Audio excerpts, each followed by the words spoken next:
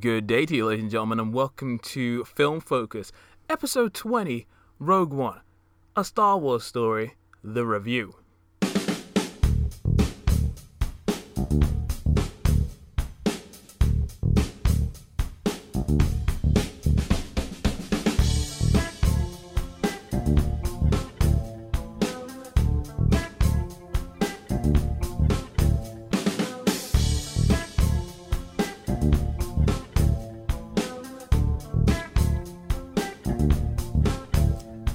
Good day to you, ladies and gentlemen of the North, South, East, and West, and welcome to another episode of Film Focus.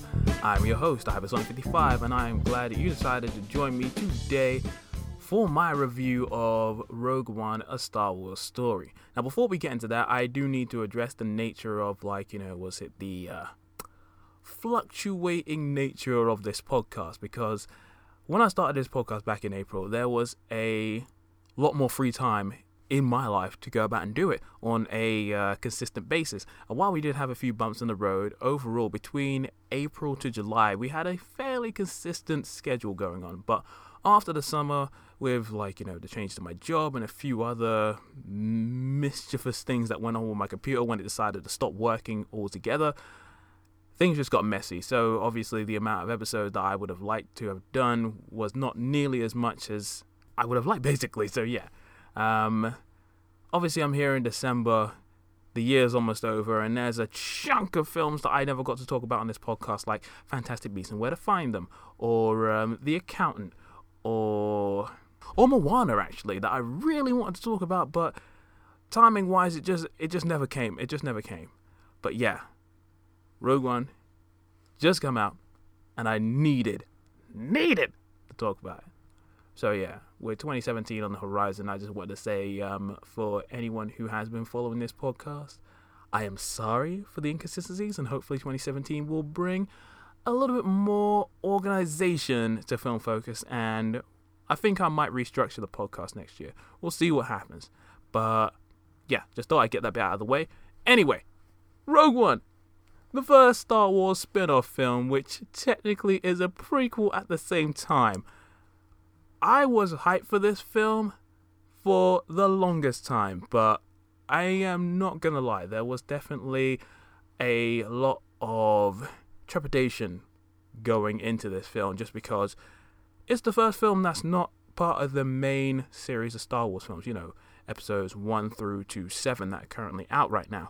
And even though I love Gareth Edwards and what he brought to Monsters and Godzilla, even though not many people like those films, I was concerned with, some of the stuff that went on with the reshoots, and the fact that, writer Tony Gilroy was brought on, and there was a few, rumors going on about it. Now, I don't listen to the rumor mill that much, but when it's out there on such a consistent basis, you start to pay attention a little bit more. So I was concerned for that, but it was also just because even though it was based on, a few of the lines from the opening crawl of A New Hope, where, the rebels went about and stole the plan for the Death Star, I was still, just wondering, how interesting would this story be?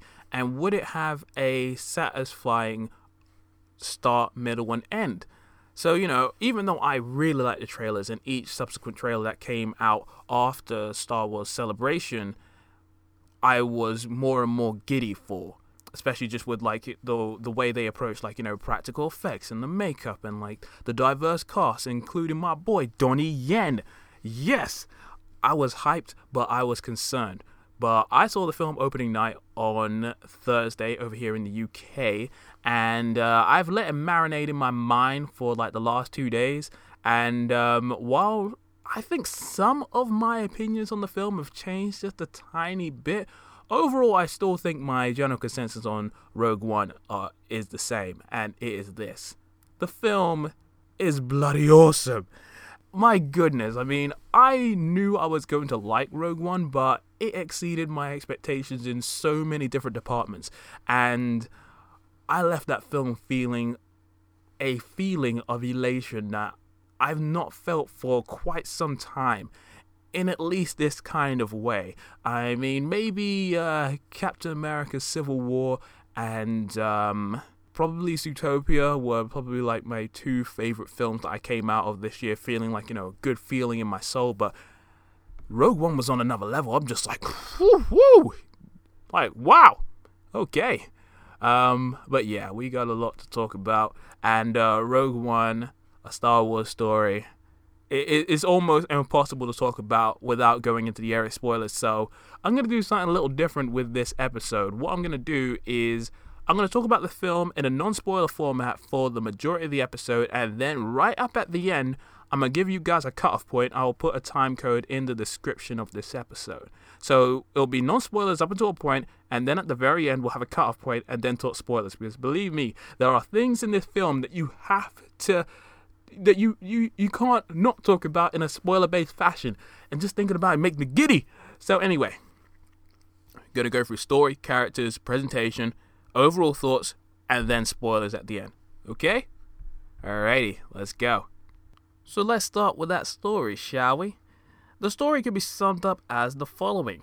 So the film focuses around Jyn Erso, a rebel soldier and criminal, and she happens to go on a life-changing journey with her rebel allies to find her father and obtain the schematics for the Galactic Empire's superweapon, the Death Star. And yeah, that's the best way to describe that film without going into the area of spoilers. I was really impressed with the plot of Rogue One, and even though as a Star Wars fan I ultimately knew how this tale would play out, that didn't make the film any less enjoyable. I was also surprised by the tone of this film. This film definitely feels a lot more darker and more mature, and it's not as kid/family friendly and possibly as accessible as the other main series Star Wars films that's come before it. This film not only feels like it caters towards like Star Wars fans specifically, but also just towards like older audiences in general. This film tells a tale of hope and bravery in times of darkness and uncertainty, and while the story has enough elements to coexist in the main series, it presents a lot of elements that we haven't seen in a Star Wars film to date. One of the things I noted from watching the film early on was just how different it felt from the previous Star Wars films in terms of its direction, atmosphere, and tone. Those key elements made the film feel very unique, and at several points the film just felt a lot more dramatic, realistic, and grittier than we've seen in just like previous Star Wars films. And to a degree, it got fairly emotional at several key points in the film that, again, I just wasn't expecting. And this film definitely adheres to the war type style that it was said to be when this film was first announced a few years ago. I watched and read several interviews with the director, certain cast members, and some other online critics who got to see bits and bobs of this film before it got released, that it was heavy on the war genre element. And even though I haven't seen that many war films myself, any person who has watched war films can definitely see the inspiration that Rogue One has taken and implemented into its film. This film just felt so much more, adult and dirty and gritty, and it just happened to capture perfectly that sense of dread, danger, overwhelming odds. Just the general tone and sense of loss was handled so well. And then there's the continuity with the other Star Wars films. What Rogue One does very, very well is it tells a very self-contained story which works on its own, but also has enough incorporated elements from the other Star Wars films to, tie it together in a very effective manner. And the way in which some of these, story/character moments are weaved into the story are pretty effective. I've heard talk online that some of the ties to the Star Wars canon, whether it be film or otherwise, were unnecessary or just felt like, fan service for fans rather than being necessary. And to a degree, I can understand some of those elements, but at the same time, I feel like some of the winks and nods or general tie-ins were fairly effective. I'd say the only issues I had with the story overall was that at the beginning, Rogue One happened to have a sort of similar issue that I found with Warcraft, where we happen to be moving from place to place, establishing a lot of information in a short amount of time. And if the film found a way just to streamline all the hopping from spot to spot kind of thing, it would have saved me a little bit of confusion at the beginning. And I would say that the early half of the film, I'd say the first 20 or so minutes, I was wondering, like, was it when the film would hook me? Because I enjoyed some of the stuff in the beginning. Some of it felt a little slow. But then once the film did get going, and it does get going, good gravy, man. Damn. So good. And I'm just going to say this right now. Like, loads of people talking about the third act of this film, and I will chime in on that as well. The third act of this film is one of the best I think I've ever seen in recent film history for myself. I've only been, going to the cinema as an avid fan of film for about 8 years now. But this might be the most satisfying third act I've ever seen in a long time. This film goes from 0 to 100, and then 200, and then 500. And by the end, you're on 1,000. You're just like, whoa. It's damn good. I can't talk about it right now, but, again, when we get to spoilers, you know exactly what I'm talking about. And if you've seen the film, you know what I'm talking about. But yeah, the overall story for Star Wars Rogue One was very impressive, very dramatic, very emotional, surprising, and quite funny, actually, in certain elements. Again, not as, approachable if you're not a Star Wars fan, and I would say less accessible than the main series Star Wars films, just because of the type of story that they're telling and the genre that they're trying to capture. Alright, so now we're going to move on to characters, and the annoying thing is that as much as I really liked the characters in this film, the problem was that I don't know that many of their names, mainly just because they're either not mentioned enough or they're very hard to pronounce. And I've heard online that there wasn't that much character development given to a lot of the cast in this film, and to a degree I can definitely understand that, whereas in other previous Star Wars films it's easier to attach yourself to some of these characters because they have very specific character arcs. And in this film there are definitely was it a top tier of set people, and then just below that you have sort of everybody else. But what I will say is I really enjoyed the cast of Rogue One. Even though there wasn't that much character development for them, I did feel attached to a great deal of them. So by the end, I definitely was able to find my standouts, but I also felt all of them served their purpose fairly well. So the acting was solid. So let's start with Felicity Jones as Jyn Erso. Now, obviously, there was a lot of talk online about Felicity Jones' acting skills because of some of the line that she delivered in some of the trailers beforehand. And funnily enough, some of that footage isn't even in the movie. But I thought Felicity Jones was great. She was a very strong main character. I liked the fact that she was courageous but was also fairly relatable. She'd gone through a lot of drama and trials and tribulations that she'd gone through in her life, but it's interesting to see where her character starts out and then how she grows and then becomes part of this rebel movement to go about and find her father and get these plans for the Death Star. I just enjoyed her character. I like the physicality of her. She just came across as a capable female protagonist, and I think I might like her a little bit more than Rey, just because Rey was fun and she was interesting, but I just felt like Jyn Erso was just a little bit more of a better fleshed out character, mainly just because I knew a little bit more about her past. Her ties to her father was interesting, and some of the interactions that she had with some of these other characters was just a little bit more engaging for me. But anyway, Felicity Jones, very good. I really liked her. Diego Luna as Cassian Andor was another person I ended up liking more than I expected, because the thing is, at first he doesn't seem to come across as a very nice guy, and some of his personality traits and habits are questionable. But as the film goes on, you start to learn a bit more about him and why he does certain things that he does, and learn that this guy is there's a lot more to him than that meets the eye, and I thought Luna did a really good job in the role. And let's talk about Alan Tudyk as K2SO. This was the most notable character I heard coming out of those early, impressions of Rogue One when everybody went to that premiere, was it a few days ago? I was expecting to love this character because I love Alan Tudyk in almost everything. And he was good.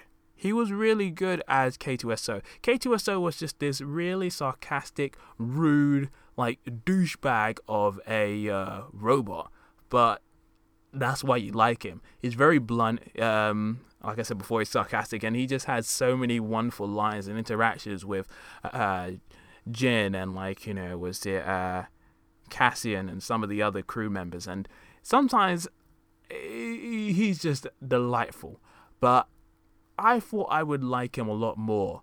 From the way in which some of these critics were going on about him, he was the most amazing thing since sliced bread, and I don't think he was that great. There were some other characters that I actually liked more than K2SO, but I thought that his character design was really cool. I loved Alan Tudyk's voice. He seemed to give the character a little bit more of a human factor than some of these other robots that we've seen in the Star Wars universe before. So I would say in terms of my favorite droids in the series, he's right up there with R2 and BB-8. And possibly that weird little droid who kept getting his feet burnt in Return of the Jedi. I love that guy. Anyway, moving on. Then there was Riz Ahmed as Bodhi Rook. Is that how you say his name? Bodhi? I can't say this guy's name for the life of me, but I thought it was pretty interesting also. Learning about his character's history and how it ties into the film was pretty interesting. I liked that, and his acting was pretty solid. The overall character just felt a little meh to me, but for what he did in the film and how it plays out in the story, I really liked it. And again, Riz Ahmed, his acting was pretty solid. But then you have the two characters that I think was my two personal favorites, Donnie Yen and Wen Jiang. Is that how you say his name? Wen Jiang as Chirrut Imru and Baz Malbus. Man, you can tell I'm a real fan. I know my bloody character, is it pronunciations? Good gravy. But anyway, Donnie Yen and Wen Jiang's characters, these two happen to work really well together, both as individuals and as a pair, because of their personality traits and combat capabilities. Donnie Yen's character is a very spiritual man. You can tell that he is in sync with the Force, and he believes very much in the Force, and that it has a tie to not only himself but to everyone around, and it allows him, even though that he's a blind character, to see things that other characters cannot. He has this certain level of, spiritual wisdom and positivity about him that just made him such a really engaging and fascinating character. And Baz Malbus, his partner, he's more of a straight-talking mercenary who doesn't really care much for the Force. He's more of a, I'll do what I do based on my own decisions kind of guy. At least I think that's the best way to present that. And these two just come as a very interesting pairing. And I just like not only their interactions with the rest of the cast, but just how they go on this little journey and have their sort of standout moments. But out of the two of them, I just love Donnie Yen because Donnie Yen has been my boy for years, and it always annoys me that not many people or not enough people know about how brilliant this man is. I just love the fact that we just got to see Donnie Yen in a mainstream film, act, but also kick serious ass in just the only way that Donnie Yen can. You also have Mads Mikkelsen as Galen Erso. He played Jin's father, who was one of the key people that worked on the Death Star, and I really liked his character. from his backstory to how it sort of continued throughout the rest of the film. It was very interesting, very solid material, and I just love Mads Mikkelsen. The dude has been my boy since I saw him in Casino Royale, and I've never seen him in anything where he personally sucked. He brought just a certain level of oomph and gravitas and magnetism to his role, and I just really liked him. So yeah, Mads Mikkelsen, I really liked him in this film. And finally, you have Ben Mendelsohn as Orson Krennic. He is basically the main sort of Imperial bad guy in this film, and I really enjoyed this character. He just plays your standard type of villain who's, very evil, very strong-willed, cunning, and while you've seen this kind of villain before, Mendelsohn played him with such tenacity and intensity, and he was so good. I really liked him. I liked him more than I thought I would. I mean, I've seen Ben Mendelsohn here and there in certain films and TV shows before, but this film definitely allowed me to appreciate him a lot more in a more notable role. There's only one other person that I haven't actually mentioned right now, and that was Forrest Whitaker as Saw Gerrera. Now, there was a lot of talk amongst the Star Wars community that they were bringing in the character from the Clone Wars TV series into this film, and I was like, ooh, this is the first sort of proper connective tissue from say a different type of Star Wars media, be the animated series, to cross into live action. And Forrest Whitaker was good, but his character and performance just felt a little strange. It was unexpected, and I expected a little bit more from his character. And just in terms of other characters, obviously Darth Vader's in the film, and I just want to let people know right now, Darth Vader is not in the film a great deal, but his use in the film is gorgeous. More on that later. And there are just some other cameos and uses of other certain Star Wars characters that you'll see, which are fairly surprising, to say the least. Some of it's used in an effective manner, some of it is, depending on what kind of Star Wars fan you are, will be a little divisive on whether you like it or whether you don't like it, but it's handled well, in my opinion. And now we're going to move on to what might be arguably the best element of Rogue One, and that is the presentation. Visually, this film might be the best in the franchise so far. The use of color, art direction, along with the cinematography and the use of practical and digital visual effects was on godlike levels, in my opinion. What this film does really, really, really well is captures the look and feel of the 1977 Star Wars A New Hope in such an impressive manner. It's almost spot on just with today's technology. But they found ways to incorporate all these sort of newer elements like different ship designs, the Death Troopers, and those other kind of camouflage looking troopers that are down on that beach-based planet, which I can't remember the name of right now. They found ways just to incorporate all these sort of newer elements in there, which makes this film feel unique and different, but at the same time just feel like it belongs within that sort of old school period of Star Wars films. I really like the practical effects in this film. The way in which they handle all of the stunt work from, all the gunfights to hand-to-hand combat, which was well choreographed, by the way, and, some of the firefights, explosions, and, destruction of certain locations, whether you were out in the city or out on these beaches or deserts. All these locations that they filmed in look really well done, and some of the set design is really good. And those aliens, the variety of the aliens, whether they were short, tall, kind of thin or kind of fat, the ones that are more humanoid or more monster looking, the level of detail and intricacy in some of their fur and skin and colors is so inventive. And then you also just have the general cinematography, which was just gorgeous. So good. I love the way in which they filmed all of the action sequences, and just the overall way the film was just shot in general was really good. But I think it goes to, the highest degree when it comes to some of these action sequences with the aerial combat, which is just, the aerial/space dogfights are some of the best in the series because they are so intense, well choreographed, so dirty and crunchy, and the sound design is awesome. The way in which it's filmed is awesome, and this is just the most detailed space battles that we've had in the series since probably Revenge of the Sith in terms of like CGI. But to see all these fight sequences happen in this kind of way is just so much more realistic and dangerous than anything we've seen in Star Wars before, and it's so good. As for the film score by Michael Giacchino, actually no, it's Michael Giacchino, I need to say his name properly. I thought his soundtrack was pretty good. While I am still curious to see what Andre Desplat would have brought to this film, if he was still originally the composer that came on, I still feel like Giacchino's score for Rogue One had an epic, whimsical, and heartbreaking sound, which was also full of wonder and captured the spirit of John Williams' sound while also creating something new at the same time.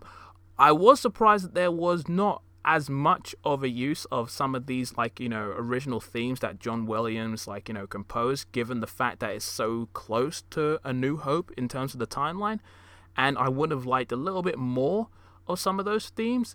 And some of the music did feel a little off, especially towards the beginning, but once the film again kicks up between Act 2 to Act 3, I feel like some of the music just really works towards the end, and it's just firing on all cylinders. Alrighty then, so now that just comes to the conclusion. Rogue One, a Star Wars story. Should you see it? If I was talking to you on Thursday night when I saw the film, I would have said, hell yes, go watch it. You'll probably enjoy it, especially if you're a Star Wars fan. But now I'm thinking about it, it feels like if I say yes, I will say yes with a little asterisk there. I would say Star Wars fans will get the most out of this film, whereas casual fans will miss out on certain details, some of which are actually sort of intricate to the overall story. But I would say if you're a Star Wars fan, it's mandatory watching. If you're a casual fan, it depends on whether you're interested in Star Wars or not. If you've never been a big Star Wars fan, then this might not grab you. However, if you've never been a fan of Star Wars because of its family-friendly approach, I would say give Rogue One a try. It's definitely the most, mature of the Star Wars films, and I think the film definitely benefits from that. Rogue One is definitely not as openly accessible to, people of all ages. You definitely have to be a little bit more, well-versed in the Star Wars lore in order to, fully appreciate everything that happens in this film. But for me, Rogue One was a revelation. It was far better than I ever could have hoped for. And besides, some minor issues with, the use of CGI and pacing issues towards the beginning, and some slightly weaker characters here and there, the film was just a good time. All the pros outweigh the cons by 10,000, and at this point in 2016, where the year is almost over, I did not expect to enjoy anything nearly as much as I had, considering everything that's come beforehand. But Rogue One, a Star Wars story, is definitely in my top 5 of the year. It was beautiful, funny, emotional, action-packed, surprising, and just downright fun. I recommend the film, and if you had the power to see it in IMAX, do it. So yeah, that's been my review, the spoiler-free version. Now, if you want to hear the spoilers, listen on. But for those who don't want to know anything more about the film, this is the cutoff point. So I'm going to be disappearing right about now. So if you don't want to hear any more, that's the review over. If I was to give it a score, I don't do that anymore. But yeah, I think it's a good movie. So there you go. Okay, so are you still here? Yes? You want to hear some spoilers? Yeah? Good, because I'm going to spoil the heck out of this film, because that's the annoying thing about seeing films early, is that you can't talk about the film unless you're talking about it with someone that's seen it. And normally I tend to see films fairly early on, so I can't talk to any of my friends about it because they don't normally watch the film for at least another week or two. But there are so many things about Rogue One that I wanted to shout out to the world about, but I just couldn't say it on the night because obviously I'm not a I'm not a rude person that runs out shouting spoilers at the top of his lungs, because that's just rude. Anyway, spoiler-based elements of the film. Where to start? Vader. It had to be done. Darth Vader, his use in this film was very impressive. His initial introduction with his conversation with Orson Krennic was pretty impressive. It was just nice to see Darth Vader back on screen, being introduced in a very badass fashion, talking and just being a general intimidating badass, and choking out, like, was it Krennic with his force powers. That was cool. And I did fear for a little while that was going to be his only, contribution to the film, just a conversation, and that was it. I held out hope, but I did not expect that he would show up again just towards the, final moments of the third act. And, oh my God! Whoa! The dude was... He turned into a vision of a nightmare. He came and took out those soldiers left, right, and center.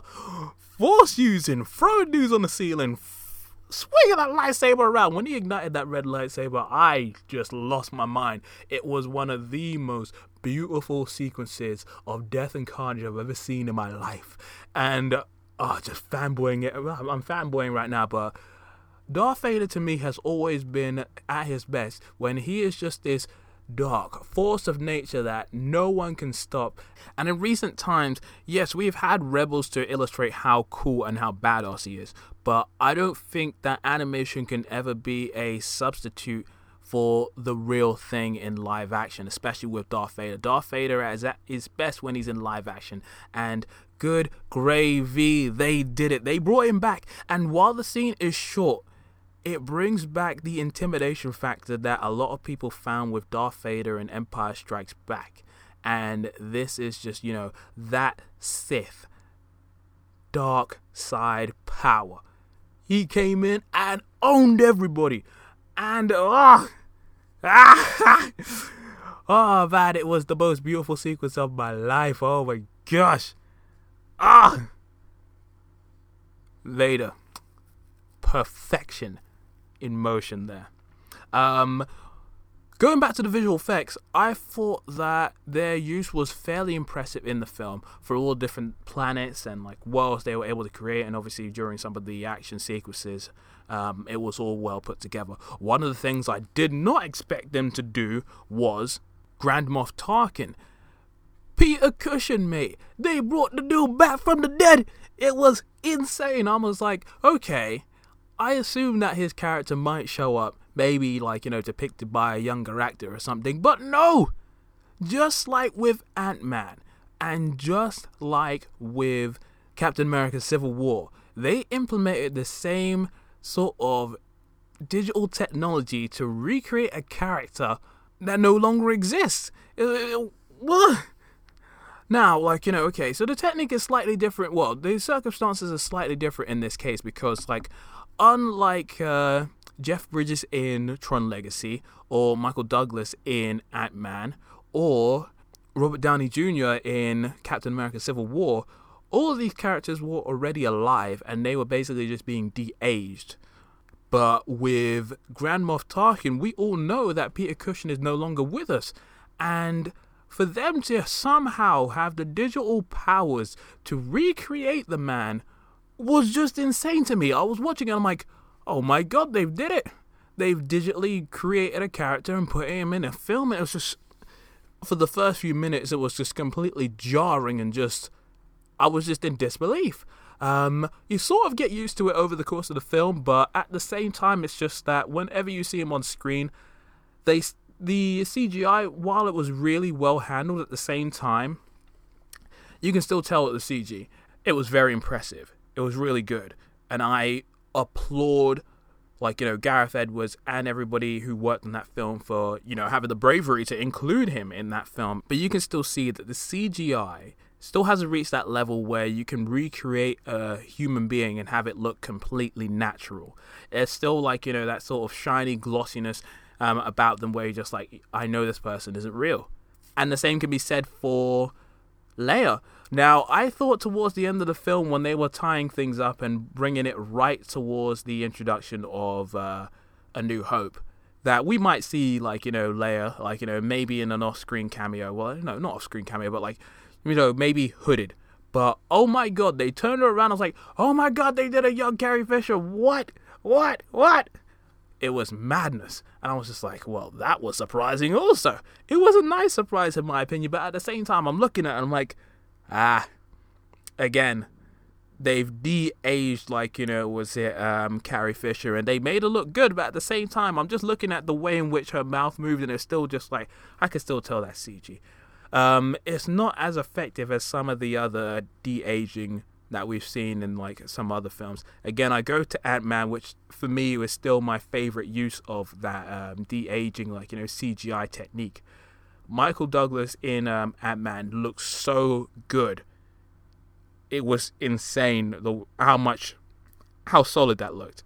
Robert Downey Jr. in, like, Civil War was good, but that was, I think, a little too young, because you could just tell that still looked like, fairly CG. But considering the scene it was used in, I could accept it. So yeah, you can see that this de-aging process has definitely come a long way since it really started, like, becoming, notable in mainstream film with, like, Tron Legacy and Jeff Bridges, but we still haven't reached that level yet where it looks super convincing. And I can imagine on a bigger screen, it would just look a little bit more, like, jarring and glaring. So yeah, the de-aging of Leia and Tarkin was very unexpected. Interesting and ambitious, but unexpected for sure. Also for me, seeing Jimmy Smits as Bail Organa again was nice. He was one of my favorite characters, especially in, like, episode 3. Favorite minor characters. So to see him back, just in his minor introduction, and then to have that conversation with, like, Mon Mothma about, like, Obi-Wan, that was pretty interesting. It was just, like, again, another small, like, minor, like, piece of connective tissue to the general, like, world of Star Wars, and it was nice. I could see some fans not liking that, but I thought it was a nice, like, little cameo. And speaking of cameos, I remember thinking, I can't remember what online video I was watching, but there was always talk about how R2-D2 and C-3PO show up in every Star Wars film. So I was just thinking, maybe towards the third act, I'm like, where are these guys? They normally show up in every Star Wars film, and considering the timeline, they definitely have to be here somewhere, right? And then there they were for a very brief few seconds. C-3PO and R2 right there and just, like, hanging around, and I was just like, there they are. Look at those guys. Yeah. It wasn't a detraction for me. I actually found it quite nice. I'm like, yeah. Trying to think. Anything else that needs mentioning? Oh, death. That's the one other thing that I wanted to talk about. In the third act, when everybody is literally in this war, this film definitely starts to depict the sort of, darker side of the war between, like, the Rebel Alliance and the Galactic Empire, with how many people just die. Left, right, and center. You see all these stormtroopers getting killed, but Rebel soldiers getting killed. Some of these people that you get brief moments with, some of the people that you start to, like, either get slightly attached to, whether they are, like, minor characters or, like, part of the main Rebel cast, they all start dying. And I was surprised. I mean, yes, I knew that all these characters would die, but I was surprised at which, like, the all-powerful people at Disney and LucasArts allowed for these characters to die in such a notable on-screen manner, with several of these people either getting shot, blown up, or, like, set ablaze. It's just like, good gravy, man. People died in a very warlike fashion, and for me, that was one of the strongest elements of the film, that they committed to the war element of this film. And just like we know in Star Wars canon, none of these characters show up in, episode 4, 5, and 6, so we know that they're gone, and they all died in quite, I wouldn't say horrific manners, but, like, it was fairly brutal. I mean, K2SO, he gets shot up by stormtroopers, and I'm like, dude, man, I like you. Bloody Riz Ahmed's character, he gets blown up in the ship, and I'm like, good gravy. And then, like, obviously you have Jyn Erso and Cassian Andor just on that beach together, and I did fear for a little while that they might kiss just because of the way in which they were looking at each other, and I'm like, don't give me that, don't do that. But they didn't. They were just there, and they just had like, they knew that death was upon them, and they were just there at the beach waiting for that explosion as the Death Star, like, basically shot up that planet, and then you're just waiting for the impact of the explosion to take them out. That was a gorgeous, beautiful moment, and I really started to get emotional. I'm just like, if the end was coming like that, what would you do? I guess you would just hold whoever you were with and just, like, take it, and then, like, just go. The end is nigh.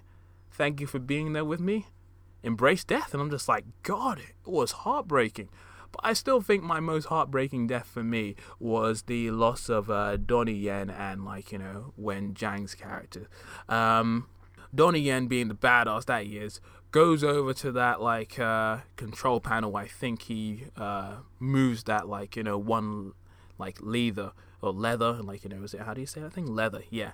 He just operates that machine table, and then he gets shot, and I'm like, no, my boy, Donnie Yen, no. And it was a heartbreaking death. But then what hurt even more was the fact that, like, Baz is all like, oh yeah, so he takes on, like, was it Donnie Yen's character's feelings about the Force and sort of uses it to empower himself and take out all these different stormtroopers left, right, and center. But just like Boromir in the Fellowship of the Ring, the dude starts to get taken out. Slowly but surely, he starts to get slowed down, and he fights right up until the end. And then there's that bomb, and it's just like, damn. The dude's immobile, he can't move, the bomb's coming, it's just like the grenade, boom, done. I'm like, you two, man, you guys are my boys. And it hurt to see them die so much. It really hurt me. And while, again, at the beginning, the fact that there was a lot of hopping between different planets to find out who our main cast of people was going to be in terms of, like, the rebels and all that, I found that a little, again, not disorientating, but just troublesome. And I felt like there must have been a way to streamline that. And some people online have said that if there was a opening crawl, that would have fixed a lot of the issues with, like, where the story was at the beginning and, like, all this planet hopping that we'd have to do. And for me, the lack of an open crawl was not so much of an issue. It was just like, okay, in a galaxy far, far away, and it's just like, oh, and then we're in. I'm like, oh, okay. I was over it. But the inclusion of where Rogue One, the actual title, showed up, that was bizarre. I was just like, oh. So it's like a cold open in a TV show, like when I'm watching, I don't know, Agents of S.H.I.E.L.D. or, like, some other random TV show. I don't know why Agents of S.H.I.E.L.D. was the first one that came up, but that's what I got. But yeah, the inclusion of Rogue One, the title was just really random in its placement. And the title card, I've heard a lot of people say that it looked like crap. Whatever, I wasn't overly fussed about it. Again, the use of an opening crawl would have been able to help solidify some of the information and, sort out some of the other stuff. But yeah, that is it for the spoiler portion of this review. If you're still here, thank you. Yeah, Rogue One was a lot of fun. I just had to talk about some of those spoiler-based elements. So, where can you find me online? You can find me, personally, at Hypersonic55 on Twitter, or at FilmFocus55. At least I think that's what my name is on there. Film Focus is also on SoundCloud and iTunes, so be sure to go about and follow me there, subscribe, like, and drop me some comments because I welcome the feedback. Any form of feedback would be delightful. And yeah, anything you have to say about this, just comment below or comment on iTunes. Anyway, this is the Hypersonic 55 on his way out. So until the next time, ladies and gentlemen, take care, and I'll see ya on the next episode. Thank